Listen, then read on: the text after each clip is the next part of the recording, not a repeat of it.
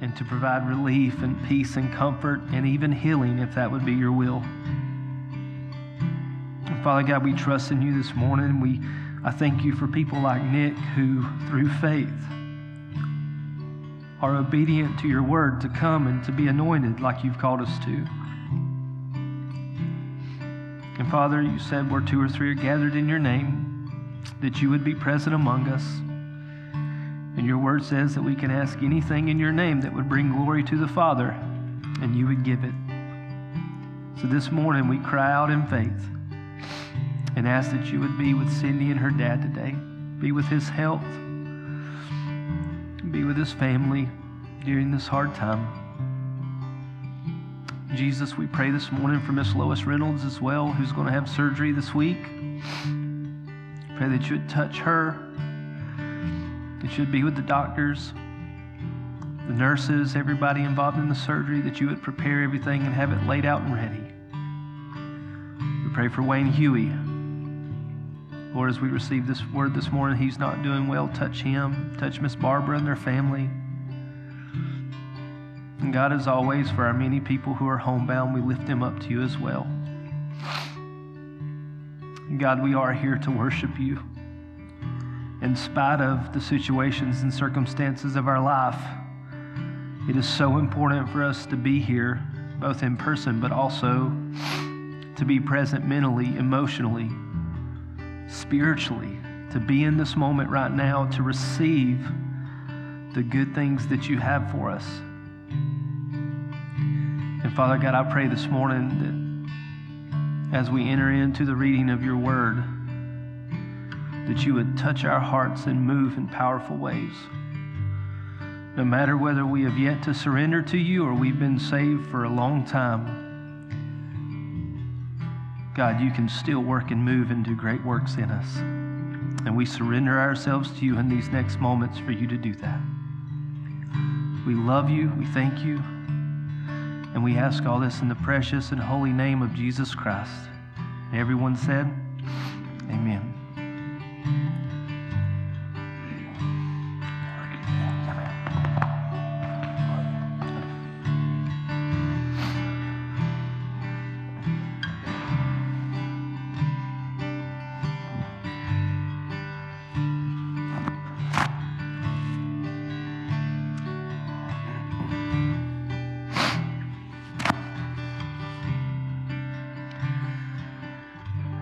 Well, we are talking about the end of the beginning, basically the end of the life of Christ, his physical life, and the end of the Old Testament, but bringing in the New Testament, the New Covenant, and the blood of Christ, and that new relationship that we get to have to be filled with the Holy Spirit.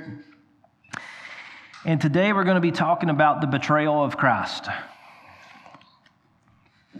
And this is probably one of the most frustrating passages of Scripture that we deal with as believers, because once you come to terms in your own life that you believe in Christ, and we're all sitting here today, and we have reasoned, hopefully you have reason to believe in Christ without seeing.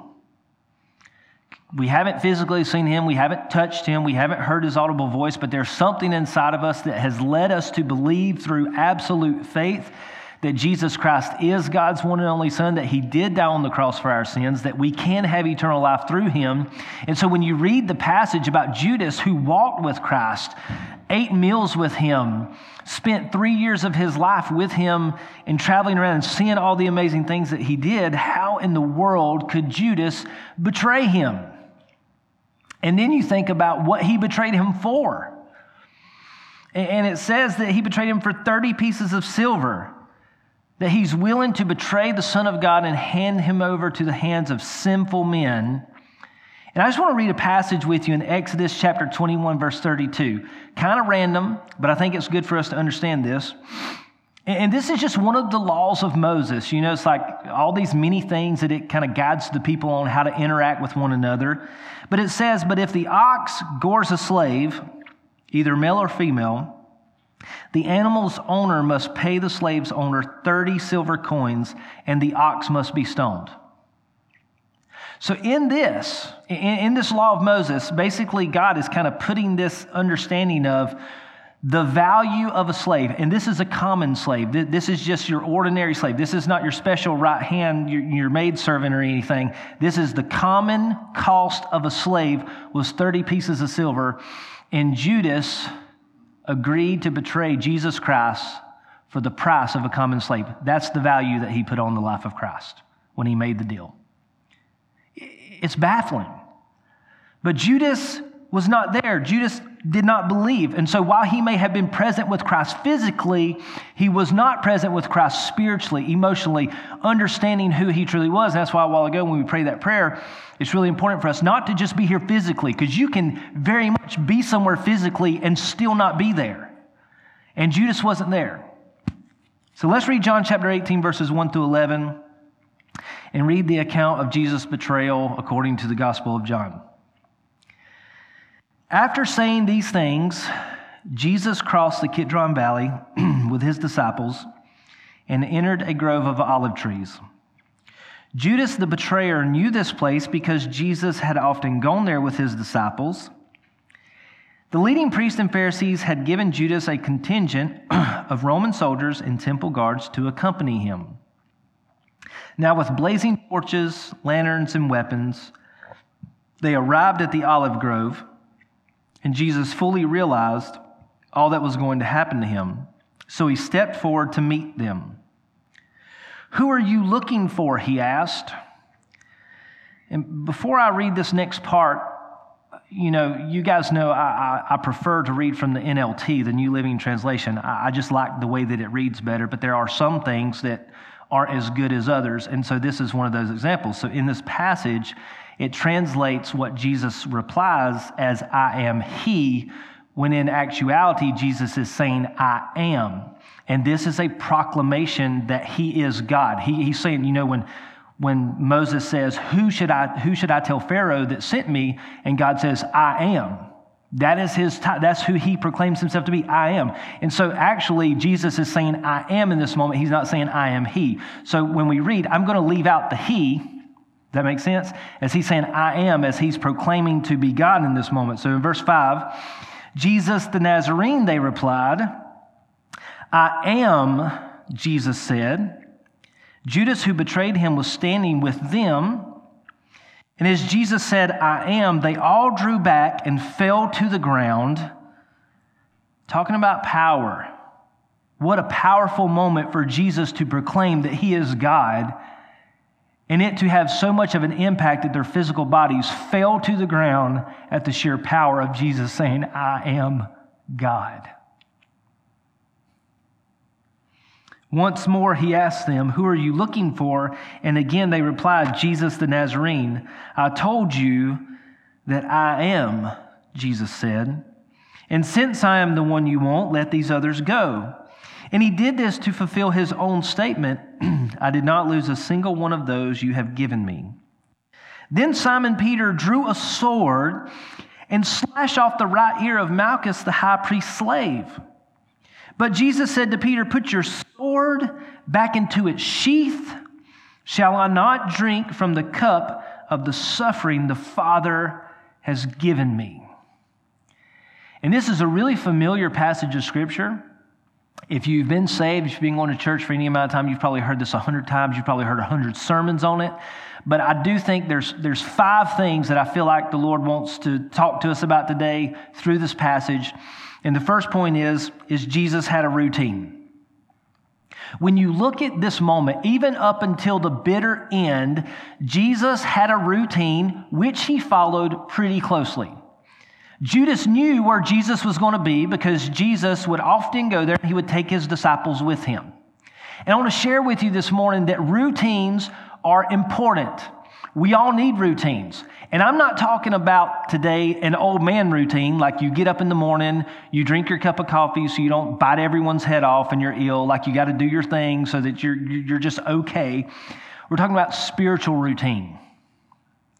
As a believer in Jesus Christ this morning, I think it's very important for every one of us to understand we need a spiritual routine in our life. Now, as beneficial and as important as it is for us to have routines, we also have to understand that routines are not written in stone, and we shouldn't stone anyone who breaks our routine or affects our routine in a negative way. You with me? So, for our kids, and psychologists will tell you, kids need a routine. It is one of the things that makes them feel safe, that they know when they get up, there's a certain amount of life that's going to be consistent, that they have a home to go to, they have certain meals that they're going to eat, they have people that they're going to be around. That routine is very important for the development of a child throughout the longevity of their life. And as adults, routines can help us to be very productive physically, but we're focusing on spiritually. And spiritually, yes, routines can help us to be productive, but you can't be so married to it that if the routine breaks, it's the end of the world. You with me? So, for example, this is one of the reasons why when you go to church and you have a pastor who's talking to you like I am today, a lot of times you will hear the old thing like, well, what can I do to grow in my relationship with the Lord? Well, you need to pray. And that sounds elementary, and it's like, well, duh. It's like, yes, but do you have a routine of prayer in your life? Is there something like in your life right now that if anyone who knows you, so if I say Kevin or Greg or Jared, and I'm just naming people, I picked on the women this morning, so I picked guys in this service. But if someone in your family says, hey, I'm looking for these guys, where are they? And your family members will say, well, right now, this is the time they're usually praying. Do you have enough of a spiritual routine in your life for someone to be like, this is their prayer time? Or this is the time they're reading Scripture. Or this is like 99% of the time they're probably going to be at church during this time. And there's just this understanding of there's a routine in your life. Again, does it mean that if you miss church or if you miss your prayer time or if you miss your Scripture reading that you're going to hell and now like life's going to fall apart? That's not what it means. It just means that it's beneficial. And that we should try our best to have that routine. And there can be times where God leads you to change your routine because, let's be honest, you think about your marriage, with your relationship with your spouse. If you get in too much of a routine, it gets kind of boring. Sometimes you just need to change things up, do something a little different, just try something new, go out somewhere you've never been before, and that's important. And even in your relationship with the Lord, as important as routines are, we also have to understand that sometimes the Lord needs to change our routine a little bit. But routines are important. And you can see that because Christ had a routine. He consistently went to the Grove of Olives to pray, and Judas knew exactly where he was going to be because Jesus went there a lot, and he often took the disciples with him to do it. And as a believer in Christ this morning, you need a routine in your life for your own spiritual growth, but you also need to identify routines that are beneficial in your relationship with Christ because you should also be promoting these things to your children and people in your life because the routines that work for you, you advocate for them, right? How many of you have advocated for a business or someone's job that they did for you and said, they did a great job for me, they did this was great, and then you tell someone else about it? You ever done that before? We do it all the time. We do that all the time. Why would we not do that for Christ? Why would we not do that for things in our life that are helping us spiritually say, man, I've been doing this, the Lord has really used this to help me in my life right now? Jesus was doing that with his own disciples. He was taking them with him to participate in his routine of worshiping the Lord our God. And reminding yourself, routines won't save you. You with me? Just because you go to church doesn't mean you're saved. Just because you read your Bible, just because you pray, doesn't mean you're saved. Routines won't save you, but they will benefit you. And they will benefit people that you're leading as well. One of the things I thought was really fascinating because most of us nowadays, we like to get on our phone or a tablet and we like to read the Bible. And I was just listening to this guy talk about how important it is for parents, if you're a parent this morning, to literally take a physical Bible, like it's a visible Bible, and your kids know what it is, and to make sure that you're reading a physical Bible in front of them. Because you might be reading your tablet or your phone, you might be reading that Bible on that, But if they're looking at you, they don't know, like, so my kids, 3, 4, 2, and 1, they don't know whether I'm playing on my phone or I'm actually reading the Bible on my phone. So it's really important for me to open up the Bible, the physical Bible, so they see, like, I read my Bible. And they see that because they follow our routines. It's going to be something that they enact in their own life. And so even being intentional about routines and spiritual routines is very important. Point number 2. We need to remind ourselves that evil comes in darkness. Evil comes in the darkness. And you can always tell if you're ever wondering, is this okay? I don't know whether or not this is right or wrong. And you're trying to figure out where something lies. And you're trying to navigate in these moments. Always remind yourself that when something is masked, hidden, or covered in darkness, if there's stuff about it that you just can't get enough information on it, it's probably a good indication that you need to leave that thing alone. And if you are with someone or you know someone or maybe you have the opportunity to do business with someone and you feel like they're just constantly like, they're not giving you all the information and you feel like they're doing things that are just kind of like under the table and doing all this stuff. Guys, I want to remind you, we as believers in Christ are not called to operate in the shadows and in darkness. We are called to operate in the light. We're called to be light. To be light in the darkness.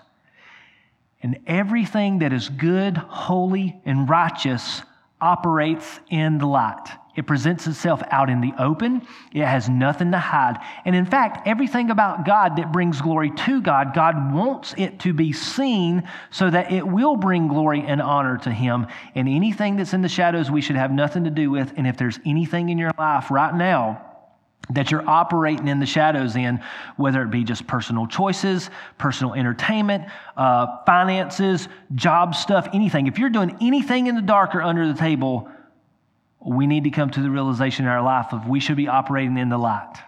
As followers of Christ, everything we do should be an example to bring glory and honor to God. And you look at this situation right here, and you look at what is coming for Jesus. Everything about this situation is wrong.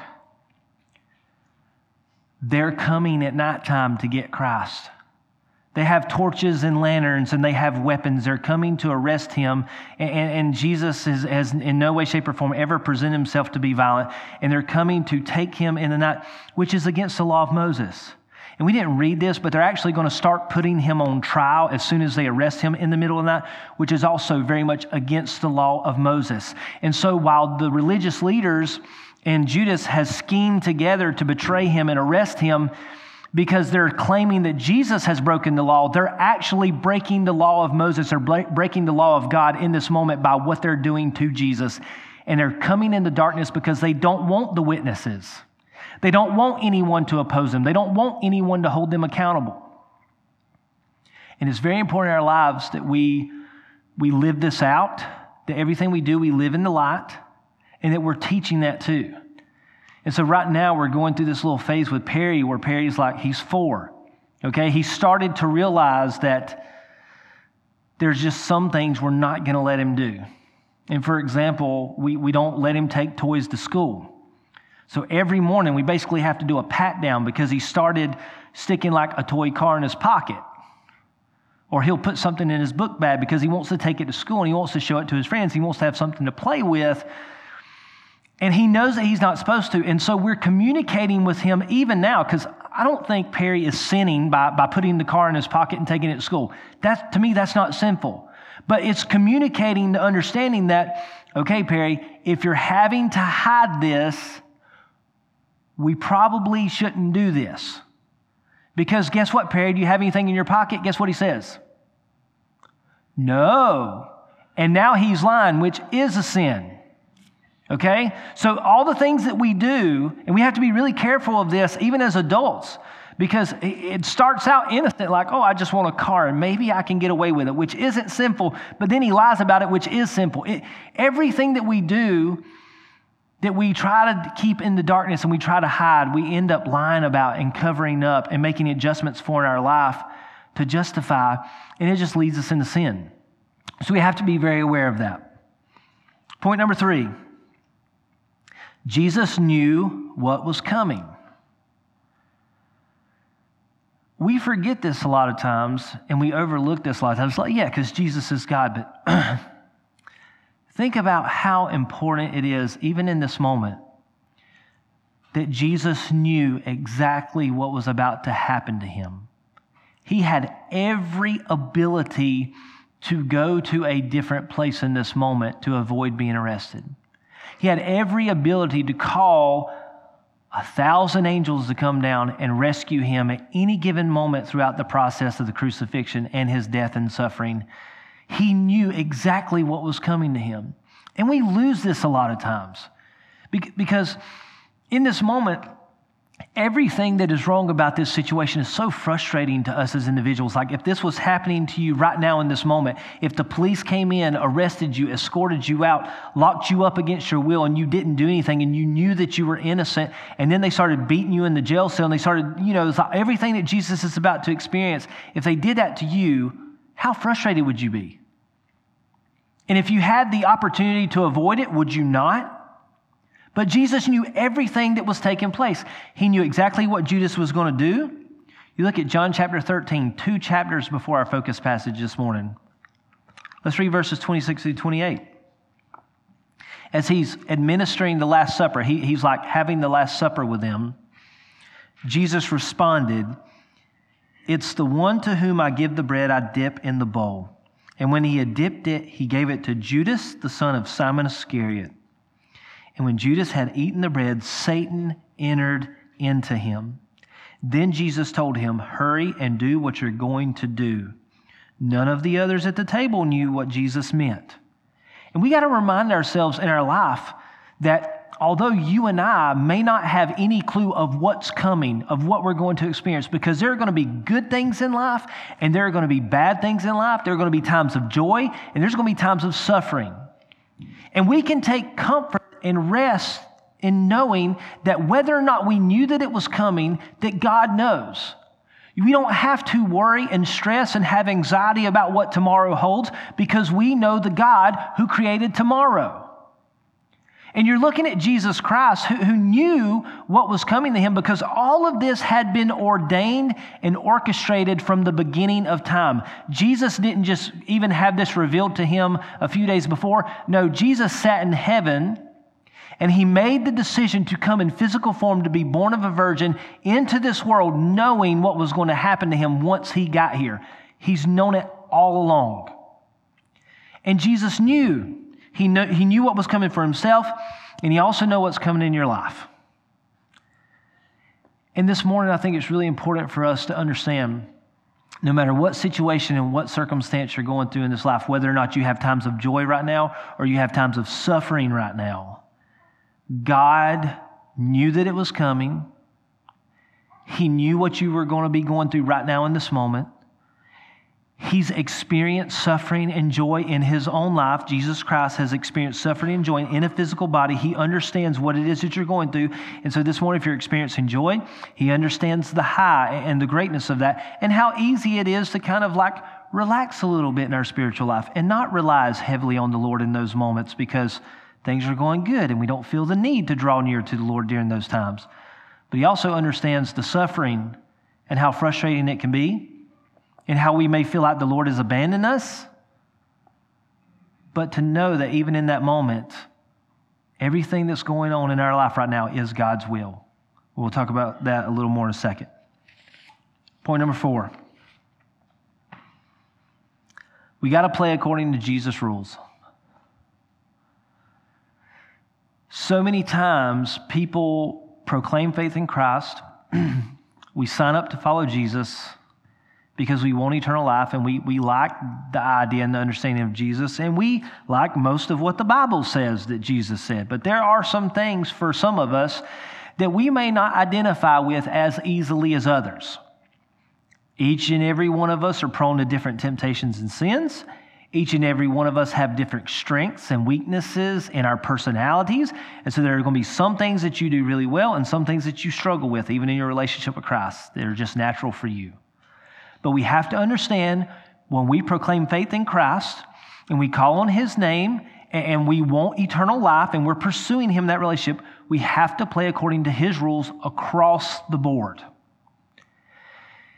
And you look at Peter in this moment, and this is fascinating because Peter doesn't hesitate. Peter draws out his sword, chops off a dude's ear. I mean, like, you got to think about the fortitude that takes. And it's not like he's been going around with Jesus, training with his sword. So more than likely, Peter just carried a sword because that was like the thing to do. He just had a sword, and he's with Jesus, and it's not like he's been training. So he was probably going for the kill.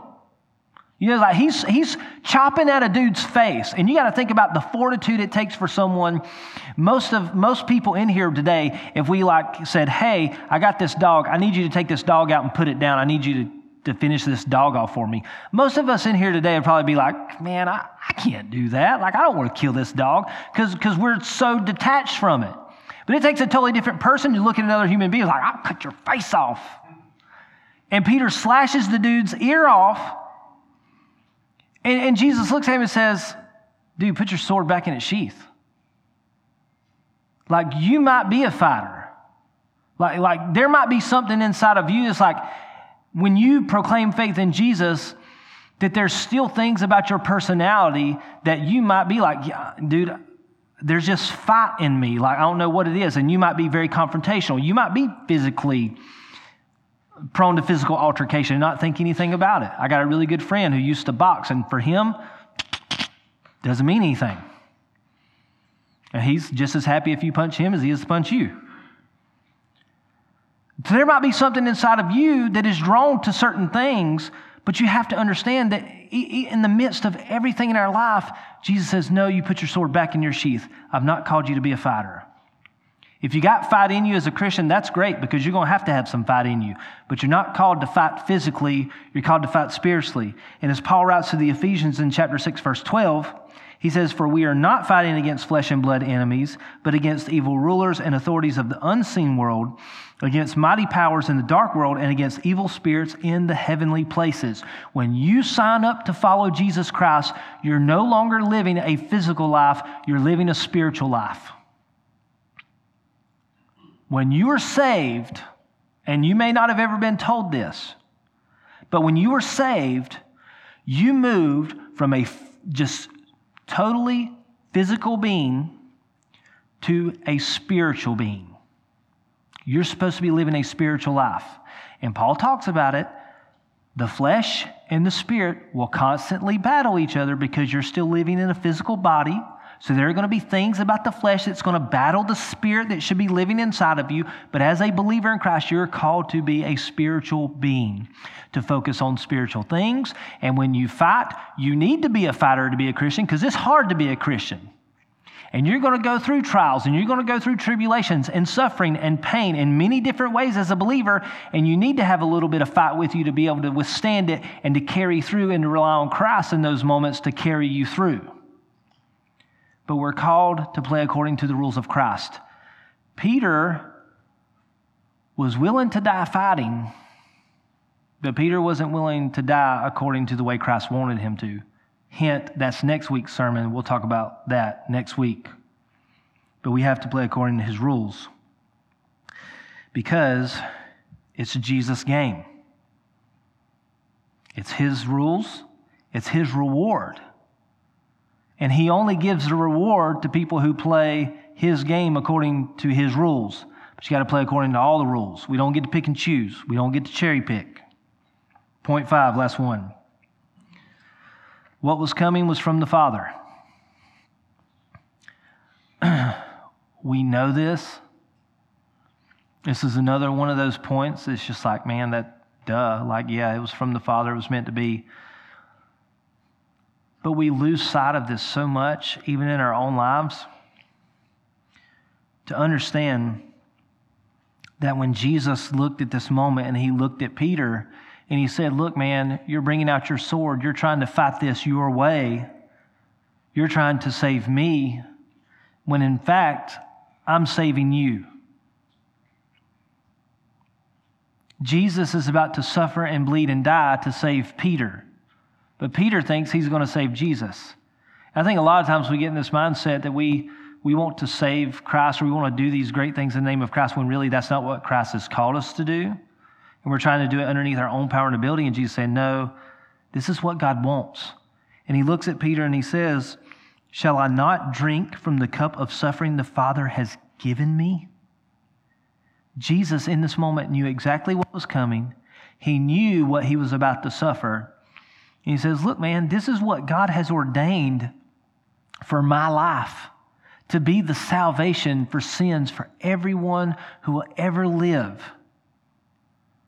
And you're wanting to chop people's ears off to keep me from doing this? This is what God has for me. And so many of us, we get tied up in the situations and circumstances of life when they get hard, and we get frustrated, and we're like, God, how could you abandon me? How could you do this? How could you let these bad things happen? Not even understanding that a lot of times in those moments, even though they are bad, and even though someone did do something terrible to you, and there's sin and there's evil in the world, and how could God let all this stuff happen? You look at this situation. Judas may have been greedy, and he may have not believed in Christ. There's no way he could have believed in Christ and did what he did. He did not believe Jesus was who he said he was. The religious leaders may have been jealous and willing to murder, and they were breaking the law of Moses in this moment. The temple guards and soldiers may have been blindly following orders, not even thinking about their consciences or what was right. And Satan may have been scheming this whole time, trying to get all this stuff riled up and turn against Jesus to overcome him so that he could not be the Savior of the world. And while all of this is going on, that seems very unjust and very unfortunate and very sad, it is the very will of God that God has this cup of suffering, and he slides it across the table to Jesus, and he says, are you going to drink this or not? And Peter reaches across the table, grabs the cup, and says, no. And he says, no, put your sword back in its sheath. It's not what we came to do. That's my cup. It's what God has meant for me all along, and I'm going to drink it so that I can be the one who can save you from your sins. And so many times in life, we get caught up in just what we're going through, and we get frustrated, and we get mad at God. I've been there. It happens. But the truth is that everything in our life, and I can look back at even the times where I was mad at God for stuff that I was going through or enduring at the time, and I look back on it now, and I think, man, God really helped me grow so much more. I'm so much better of a person and a follower of Christ now because of what I went through then. And I wouldn't be here today if it wasn't for those moments. It's like we don't realize a lot of times that God is sliding us those cups across the table, and he's calling us, and he's checking us, and he's testing us at the same time. He's like, are you going to drink from this cup, and are you going to suffer with me? You look at Hebrews chapter 5, verses 8 through 9. I love this passage, and we miss stuff like this so much. But as the author writes, he says, even though Jesus was God's son, he learned obedience from the things he suffered. Even Jesus in physical form had to come to the understanding of the way that we have to live, of the things he's calling us to live, that suffering brings about obedience. It's easy to follow anybody when things are going good. It's easy to take orders when things are good, when they're doing everything that they should and things are hunky-dory and we're just all happy and everybody's smiling and laughing. It's easy during those times, but when times get tough, that's who you find out who's truly faithful and who's truly obedient. And Jesus even had to learn obedience from the things he suffered. In verse 9, it says, in this way, God qualified him as a perfect high priest, and he became the source of eternal salvation for those who obey him. You pay really close attention to verse 9, because it doesn't just say believe. It says obey. And a lot of people claim to believe in Christ. Very few people obey Christ. And the question you have to ask yourself this morning is is, do you believe enough in Christ to obey everything he's called us to be obedient to? Because if you don't really believe in him. You look at Judas. Judas did not believe Jesus was the Son of God. It wasn't just about greed. Because if he really believed Jesus was the Son of God, but yet he wanted money, he could have sold him for a lot more. But he said, nah, he's worth about the price of a common slave. Judas did not believe that Jesus was the Son of God. He was not convinced in his own life that Jesus was who he said he was, and sold him for the price of a common slave. And in our lives, so many of us as Christians, we set the price of Jesus by what we're willing to do and what we're not willing to do. And the truth is that if we really believe that Jesus Christ was the Son of God, and that he bled and died for your sins and my sins, and that we owe him everything about our lives, we would be willing to obey anything he told us to do. We would be willing to serve him however he told us to.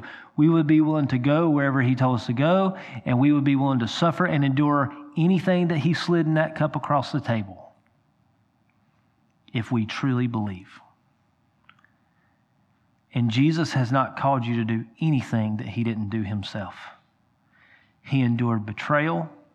He endured suffering. And because he was willing to drink from that cup, God qualified him to be our perfect high priest and to be the salvation for our sins for all of us who believe enough to be obedient. Let's pray. Father God, thank you so much for this day. Thank you for this time together. Thank you for the men and women in this room. Lord, once again, we ask for you to be with our request. Lord, we pray for Cindy and her dad. Just touch them today. And Lord, speak into our hearts. Help us to play the game your way. Help us to be obedient. Help us to be willing to endure suffering in your name, because those are the things that qualifies us to be your followers. We love you, Lord. We ask all this in Jesus' name. Amen.